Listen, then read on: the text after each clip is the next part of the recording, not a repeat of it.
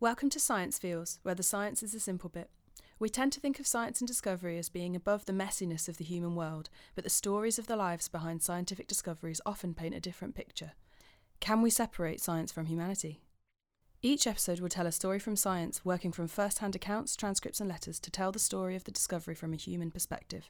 After this, we'll explore any themes that come up and pick apart the story. This week, we're exploring guilt through the story of nuclear fission and the partnership that made it happen.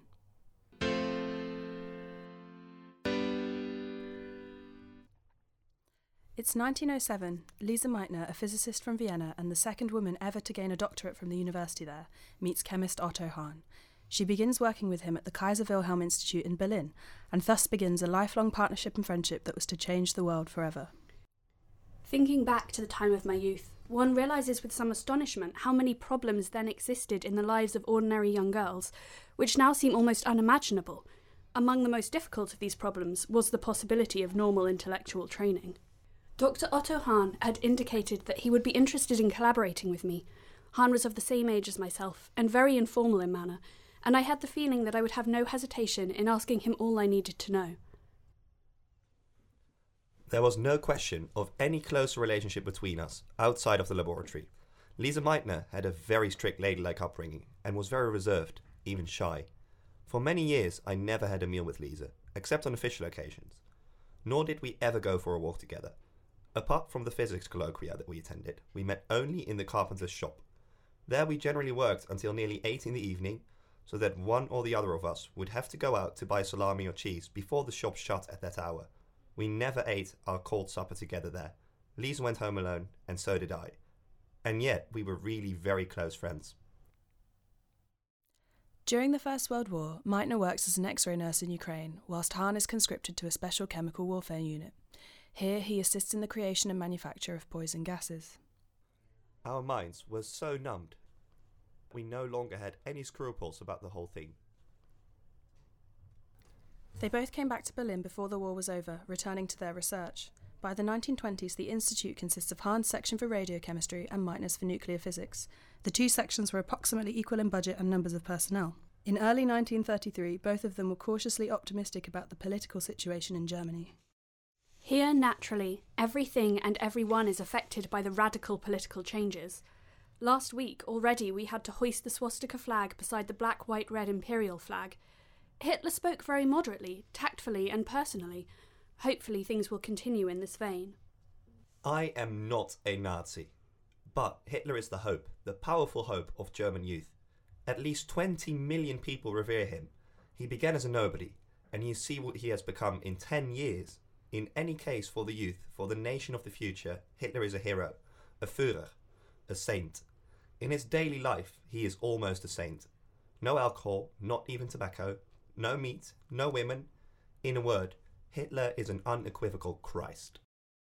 In 1935, the Transuranium Research Programme begins, a joint research effort between the two scientists.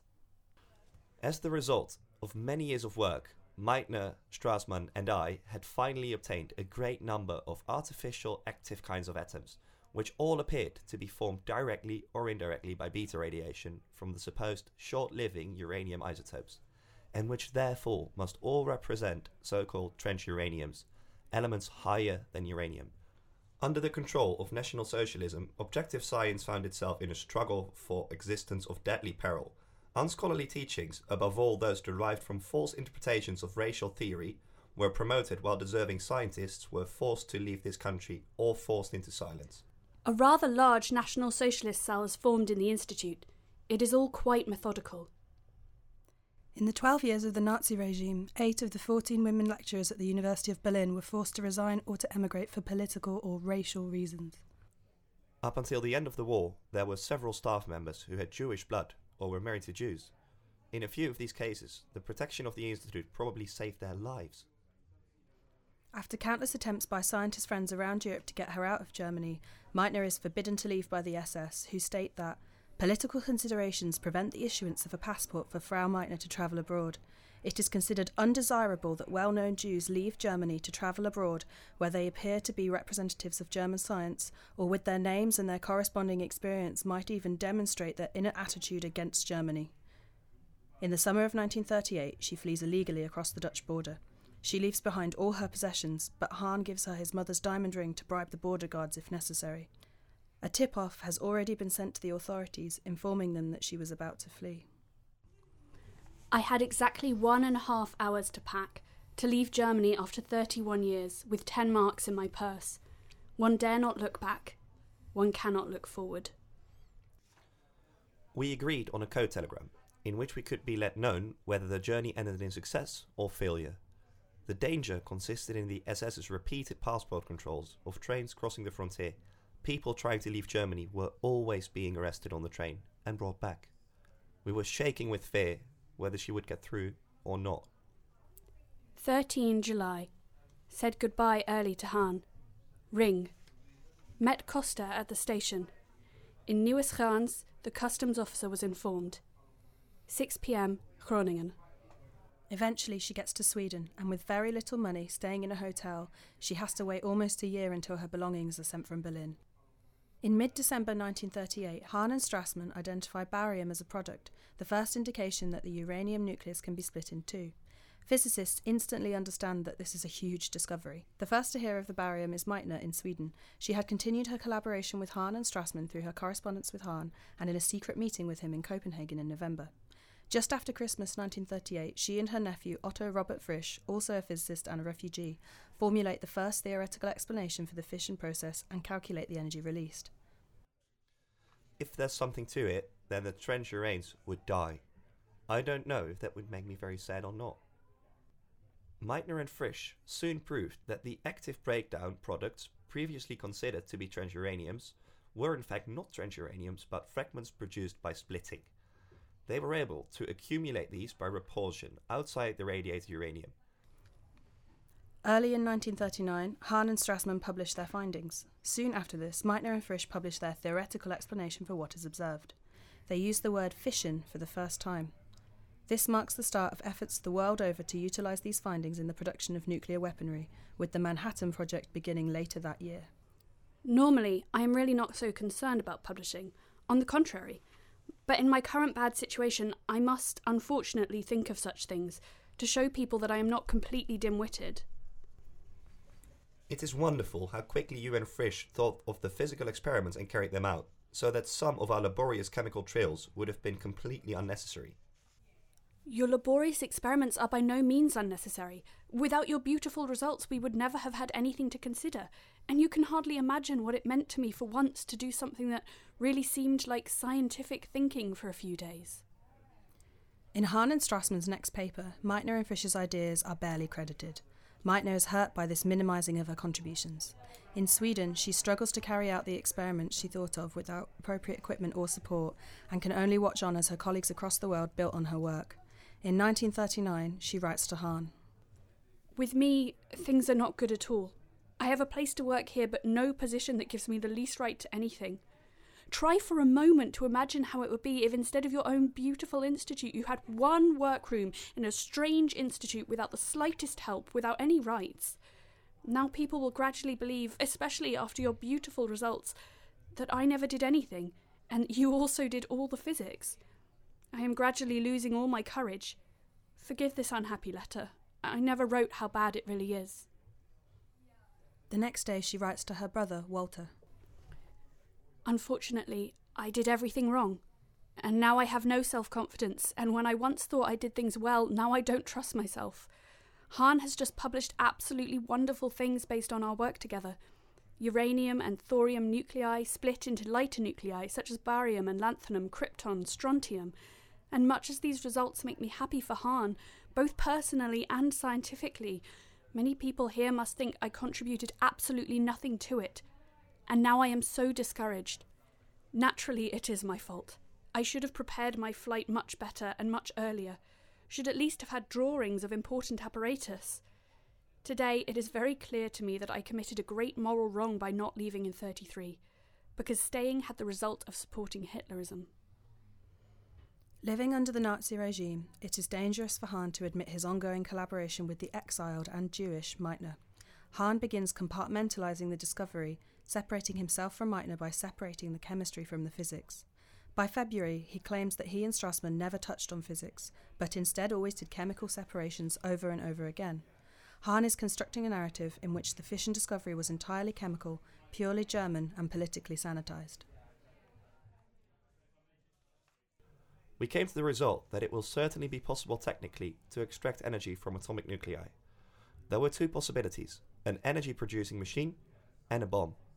It was clear that a considerable but not exceptional technical effort would be required for an energy-producing machine, while the necessary effort for the manufacture of a bomb would have to be immense. I am a scientist, and like all scientists, I am interested only in discovery and not application.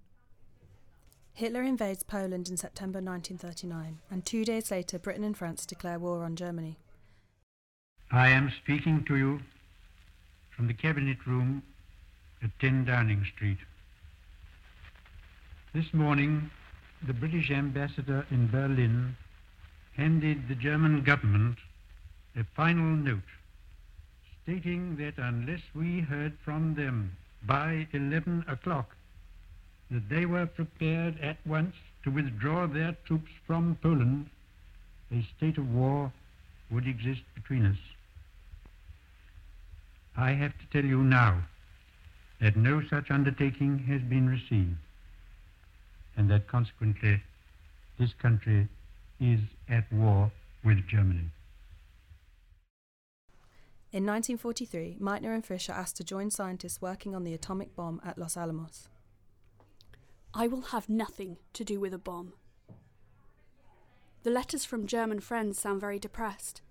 Yet I do not think they comprehend just what sort of fate has befallen Germany through their passivity, and they understand even less that they share responsibility for the horrible crimes Germany has committed.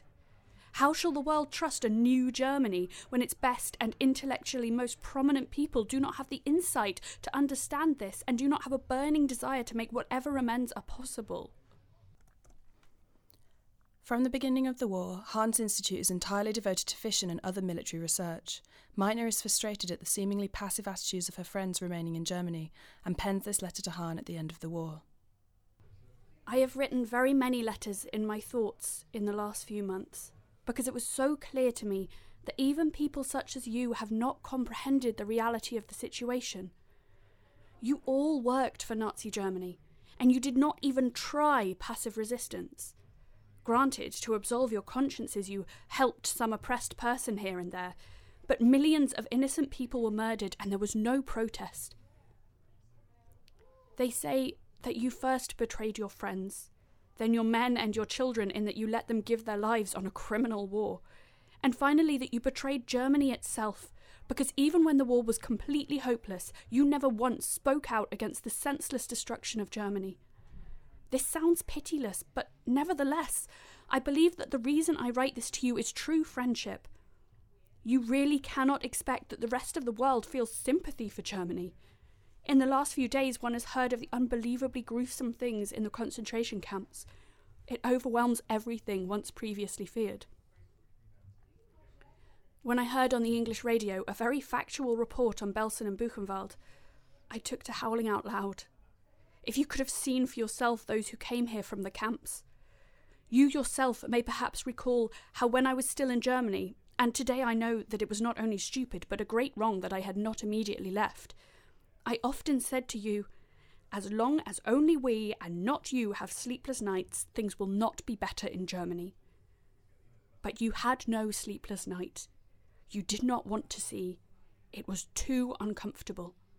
I beg you to believe me that all I write here is an attempt to help you all. Hahn never receives this letter. Allied troops finally succeed in entering Germany, and Hahn is taken into custody and held in Cambridge. We hope that we can save something of German science. Then it would be worthwhile to have been abducted here. The outlook for the future is dark for all of us. I have not got a long future to look forward to. Men are not idealists, and everyone will not agree not to work on such a dangerous thing. Every country will work on it in secret, especially as they will assume that it can be used as a weapon of war. What is dreadful are the hundreds of small inquiries from Jewish emigrants about the whereabouts of those who stayed in Germany and later were deported. relatives, parents, children. It goes mostly like this. Who knows something about the whereabouts of someone, formerly from Berlin? This street, deported 1943 to unknown destination. Terrible. It was not only stupid, but also a great injustice that I did not leave immediately, because in the last resort I had supported Hitlerism by staying on. Would you, if you had been in our place, have acted differently from so many of us? Namely to make forced concessions and to be inwardly very unhappy about them? One cannot do anything to counteract a terror regime. How can one constantly reproach an entire people for their behaviour during such times? We all know that Hitler was responsible for the war, and the unspeakable misery all over the world, but there must be some sort of world understanding also for the German people. Forgetting the past and instead stressing the injustice that is being done to Germany. Since I am part of the past to be repressed, Hahn has not mentioned our long cooperation, or even my name in those interviews in which he talks about our life's work. August 1945. Tokyo admits extensive damage caused by the atomic bomb at Hiroshima. New air attacks have been thrown against Japan. Washington and other Allied capitals are buzzing with speculation about the new bomb and its possibilities. In their present form, these bombs are now in production, and even more powerful forms are in development. It is an atomic bomb. It is a harnessing of the basic power of the universe. The force from which the sun draws its power has been loosed. What has been done is the greatest achievement of organized science in history. Lisa is painted in the press as the Jewish mother of the bomb, her story elaborated to suggest that she herself had brought the secrets of the atomic bomb to the Allies. Hahn's captors note that he had originally contemplated suicide when he realised the terrible potentialities of his discovery, and he feels that these have now been realised and he was to blame. I almost lose my nerves again at the thought of this great new suffering. But otherwise, I'm very glad that it was not we Germans, but rather the Allied Anglo-Americans who made and used this new weapon of war. I didn't think it would be possible for another 20 years. I thank God on my bended knees that we did not make a uranium bomb. What he ought to have said was that he was glad about it because Germany has done so many other things that were much worse, but he was unable to say that. In 1945, Hahn is awarded the Nobel Prize for Chemistry for the discovery of nuclear fission. Surely Hahn fully deserved the Nobel Prize in Chemistry. There is really no doubt about it. But I believe that Frisch and I contributed something not insignificant to the clarification of the process of uranium fission, how it originates and that it produces so much energy, and that was something very remote from Hahn. He uses his Nobel speech to plead for Germans and for Germany. It really is not true that during the last 13 years, all Germans, and especially all German scientists, subscribed to the Hitler regime with flying colours. It is probably not clear to many people outside Germany under what pressure most lived the last 10 or 12 years, and how many of my German colleagues, despite external hindrances, made the effort to continue pure scientific research as far as possible. Hahn did the Nazi regime's dirty work and lent them his good name in the process, receiving nothing for it but the vague hope that he and his institute would be left alone. He suppresses the past with all his might, even though he always truly hated and despised the Nazis. As one of his main motives is to gain international respect for Germany once again, and since he does not have a very strong character, nor is he a very thoughtful person, he denies the facts or trivializes them. He is convinced that the Germans are being treated unjustly, the more so in that he simply suppresses the past. Therefore, while he was here, his only thoughts were to speak for Germany. As for me, I am part of the past that is to be suppressed. Immediately following the war, Hahn speaks out strongly against the use of nuclear weapons. He establishes the Federation of German Scientists in 1959, an NGO committed to responsible science. As a Nobel laureate, he signs manifestos and appeals to bodies such as the UN against nuclear proliferation. As I have often emphasized on official occasions and in my lectures, I consider the manufacturing of A and H bombs a great danger to mankind. especially when small countries, one after another, wish to produce them too. It would be satisfactory if the USA and Britain on one hand and the Soviet Union on the other be neutralized by the possession of those bombs. We must reach an agreement through negotiations with these A-bomb manufacturing nations. And even after that, I am against any further increasing of A-bombs and support all that is opposed to the expansion of them. The energy of nuclear physical reactions has been given into man's hands. Shall it be used for the assistance of free scientific thought, for social improvement and the betterment of the living conditions of mankind? Or will it be misused to destroy what mankind has built up in thousands of years? The answer must be given without hesitation, and undoubtedly the scientists of the world will strive towards the first alternative. To smash the simple atom, all mankind was intent. Now any day, the atom may return the compliment. Both scientists continued to work for many years after the war, maintaining their close friendship until the end of their lives. They both died in 1968, a few months apart. Lisa's headstone reads, Lisa Meitner, a physicist who never lost her humanity.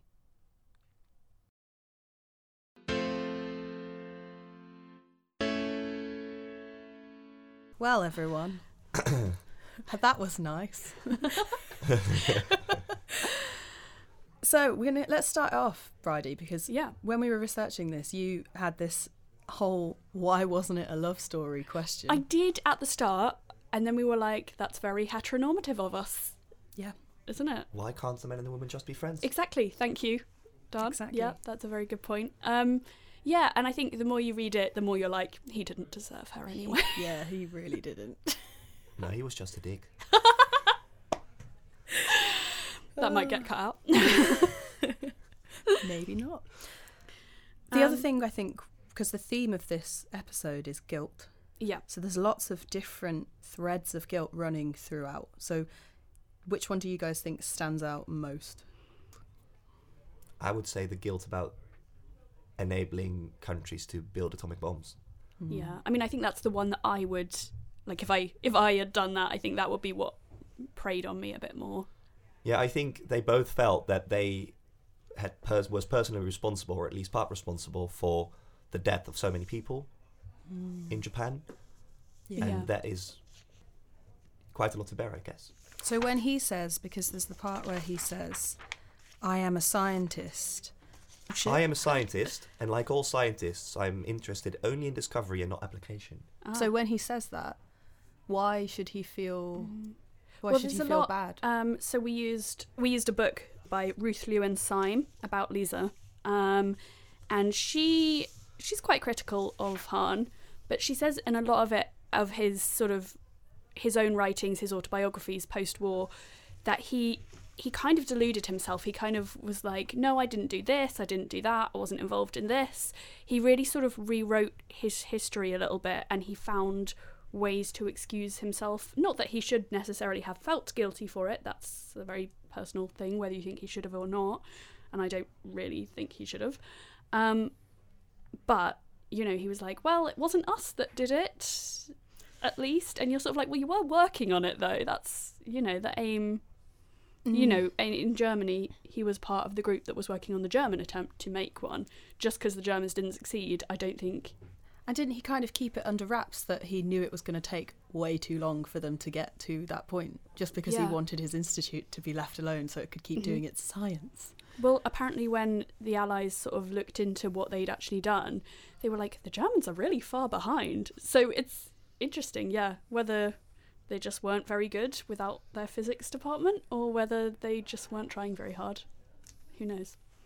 What about her guilt during World War II? Because she's like, she did nothing and she feels bad for staying for those 5 years. She says she should have left in 1933.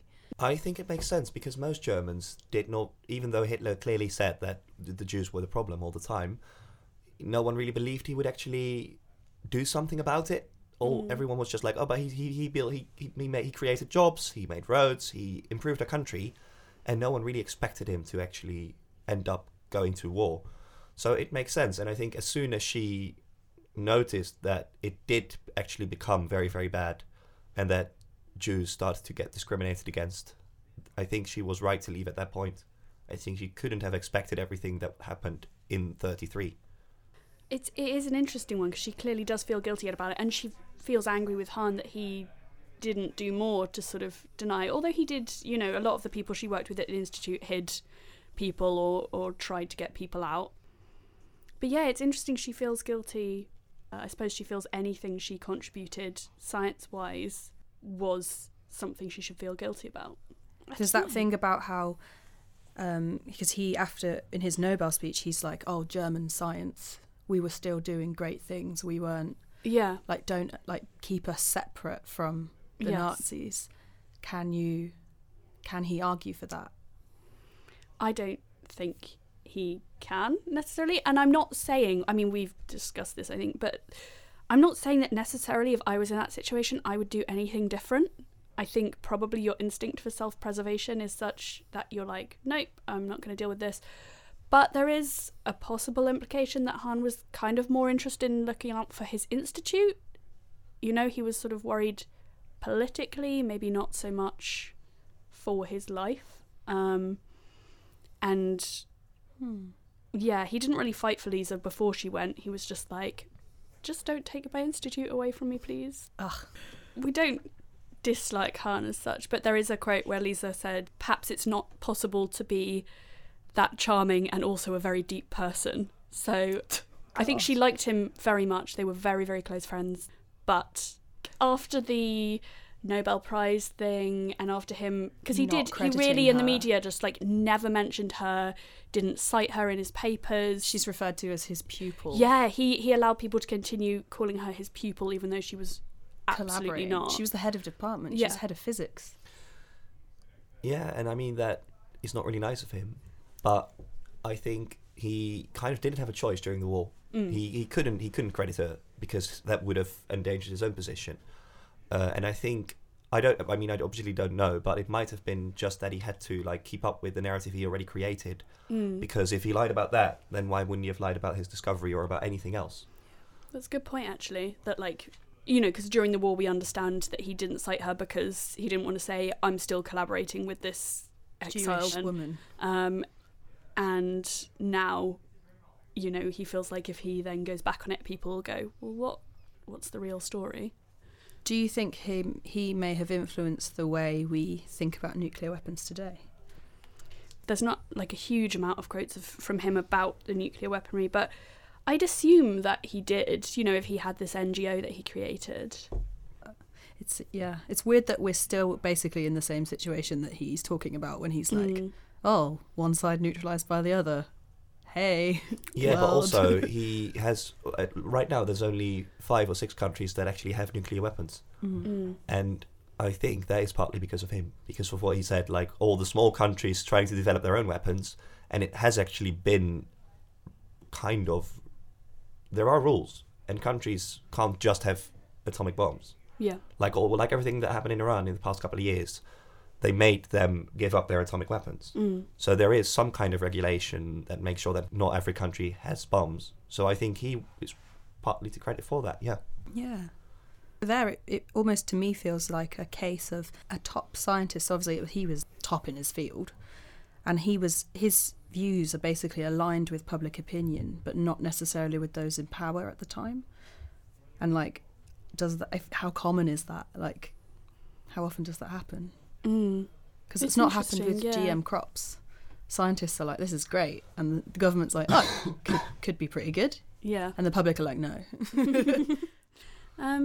Yeah, I mean, nuclear weaponry, it's a really tough one, and you know, he could have stayed out of it a lot more than he did. He could have been like, look, I just came up with this thing, it's not my fault you all decided to like make horrifying weapons with it.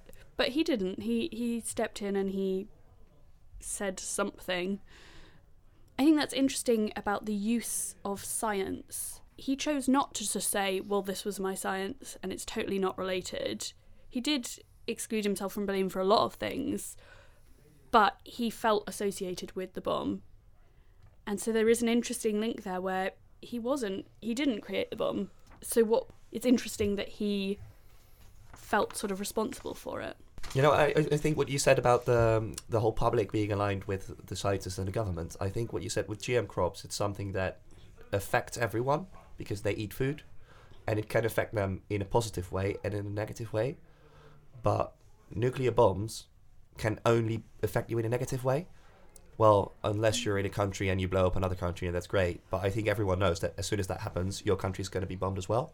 Yeah. So the only thing nuclear weapons can do is destroy the world. So I suppose that's an basically. interesting thing where you've got the difference between nuclear weapons and nuclear fission, because nuclear fission has lots of potential He talks about that positive energy machine. applications. Yeah, he's which like, we've got right now. yeah. Yeah. And nuclear energy is actually, well, it's very controversial, but it's kind of a clean energy. I mean, It is I clean know energy, it yeah. is clean energy. Like, I know we've got, obviously there's a huge issue with radioactivity and where we put it, and But in terms of carbon, yeah, you know, emissions, there's a really interesting thing about how they've spent a long time figuring out how to make signs that go like, don't come in here, for people in hundreds of years' time who might not even speak the same language. There is, isn't there, a huge concrete thing, and it's done, and it's almost written as if it's a mythological Yeah. evil lurks here. Yeah, do yeah, not yeah. dig here, or Like something. But it was made Tutankhamun's in the last tomb. 100 years. Yeah. So that's interesting. But yeah, so nuclear fission could be hugely beneficial.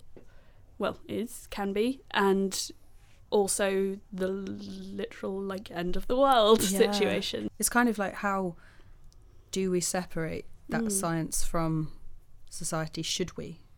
Is he right to be, because he's basically encroaching on politics and like international affairs. He has no authority in those in those areas at all.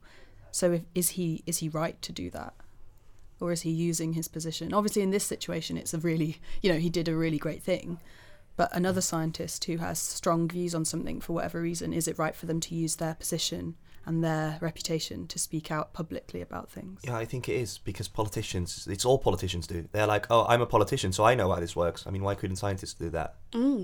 That's a really interesting point. I mean, yeah, should we be engaging scientists more in politics and in the public discussion of politics? There's lots of politics related to science where it's quite clear that the political groups working on it don't really have any knowledge of science or are ignoring the scientific recommendations. Should we make, a sort of environment in the media, in the public sphere, where scientists feel more comfortable speaking out and saying, as a scientist, this is what I think, this is what I know?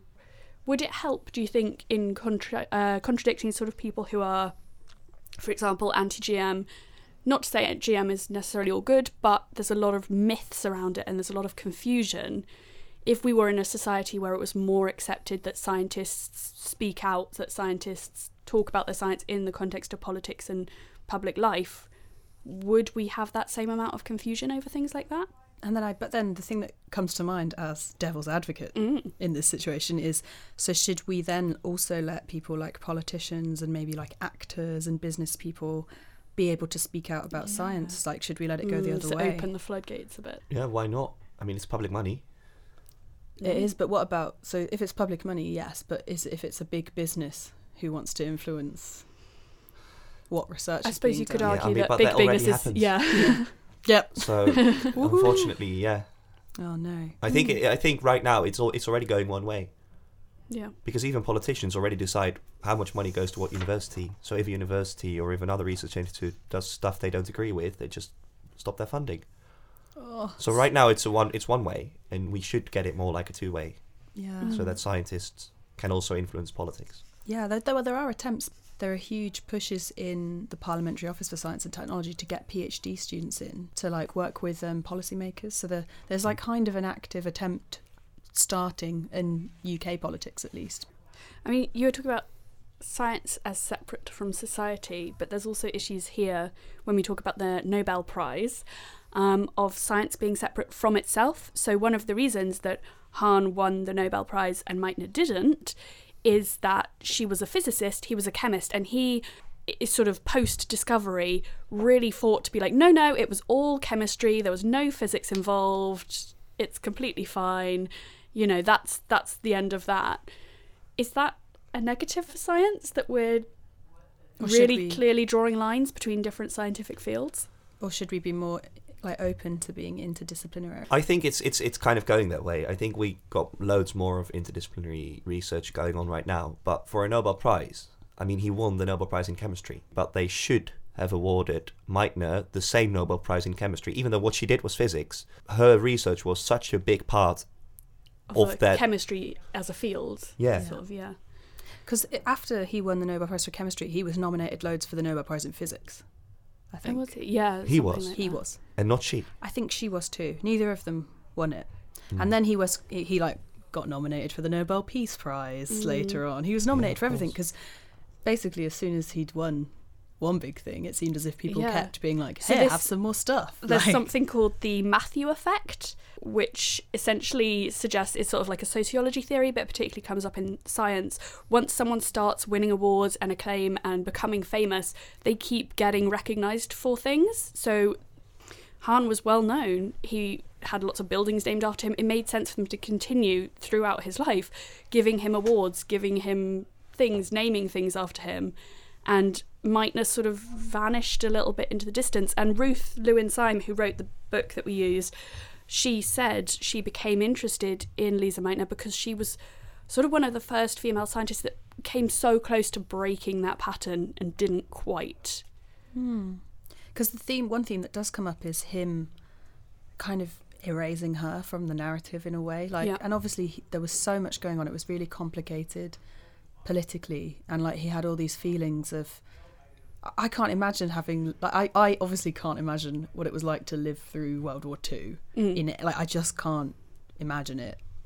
But I can imagine that whatever he was feeling was so complex that maybe he just needed this black and white Story narrative to stick to, Yeah. and then it becomes real almost to some people. So I've got I just Hamilton think in my he- head again.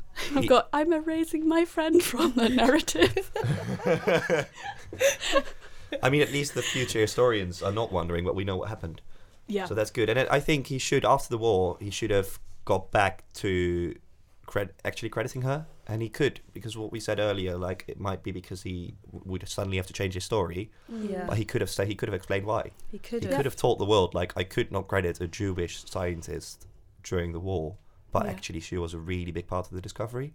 Yeah, I mean, he could even have added citations to his previous reports. yeah, but he didn't, and I think she was just so nice to him all She the is. time. All her letters, Yeah. she's like, oh, you've done such wonderful beautiful discoveries. work, It's a hon." shame you decided not to cite me at all, but I understand. And you're just like, why? I would have been so mad. annoyed. Yeah.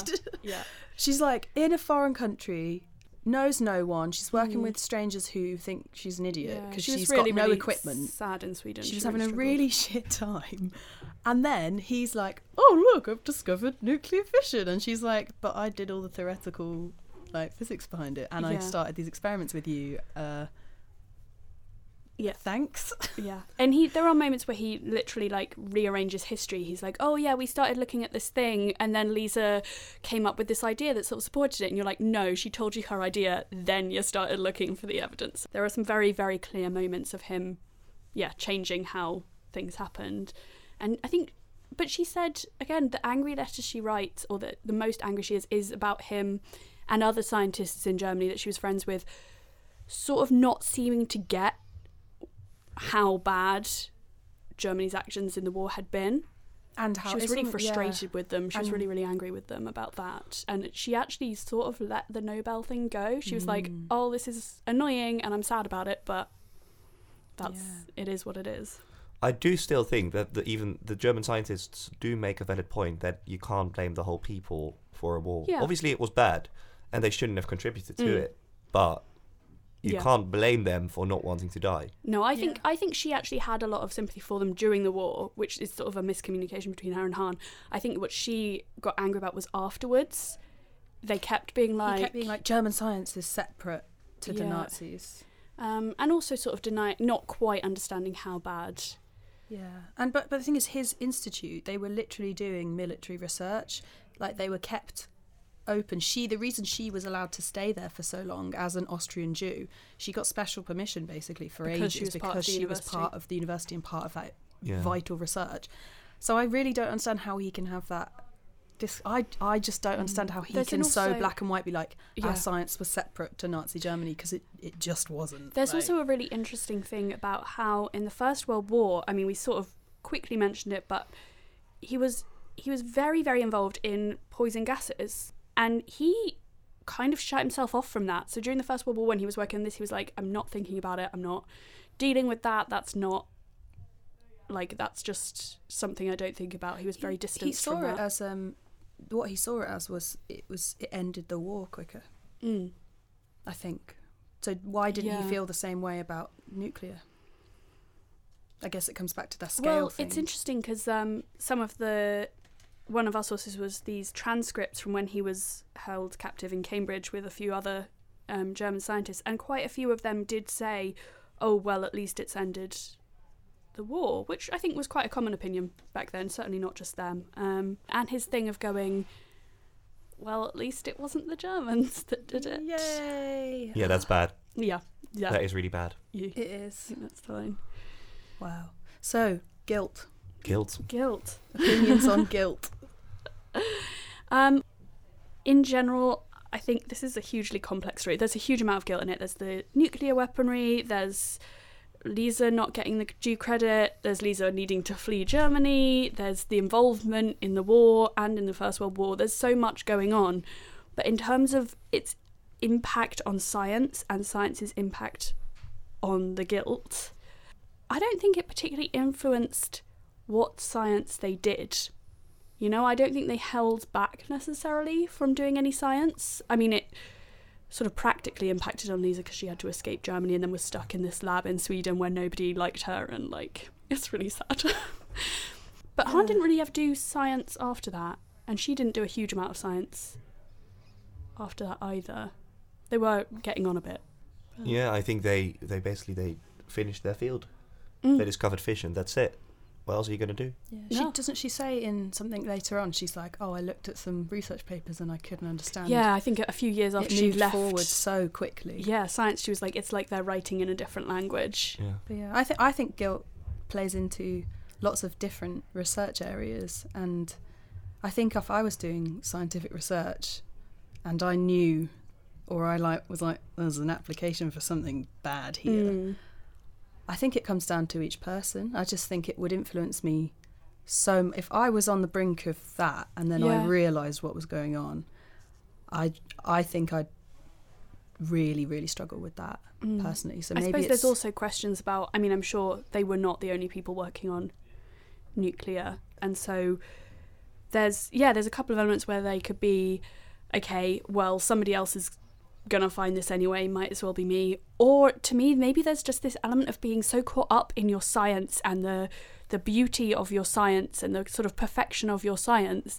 that you forget about what change might happen because of your science. And I think that's something that maybe might be what most scientists would relate to, is that idea of being so sort of caught up in, oh my god, I'm doing this amazing thing and I'm going to be the first to do this, and I'm so intellectually invested in it, I want to know the answer. Maybe if it had been discovered in a time of peace, things would have been very different. Yeah, and I think the difference is also there is a good application for it. The energy bit is really, really useful. I think if it's just if something just has a bad application, you might stop, you might not. I don't know, because I mean we've obviously got to a point where we've got very advanced weapons. But if I would have to make the choice of like stopping my research, or even, I would probably even create fake results. If I discover something with really, really, really bad potential, I might even, because you said someone else might do it anyway, I might even be like, I'm going to write a report and mess up everyone else's research. Yeah, to make sure no one ever finds out how it really works. That's an interesting theory. Yeah, it's got both massively positive and massively negative. If you're working on something that was just negative, like poison gases, for example, maybe you might stop. But would you feel guilty then? I would feel guilty about being a bad scientist, but I'd rather be a bad scientist than destroying the world by being a good scientist. Oh, I love that. That's so nice. Right. We're finished. Do you want to do a little outro that's just like, thanks for listening? Yeah. Thanks for listening. Tune in next time. We hope you enjoyed this episode, and I hope you'll join us for the next one. I can't do it without reading. We hope you enjoyed this episode and that you'll join us for our next one, Jealousy.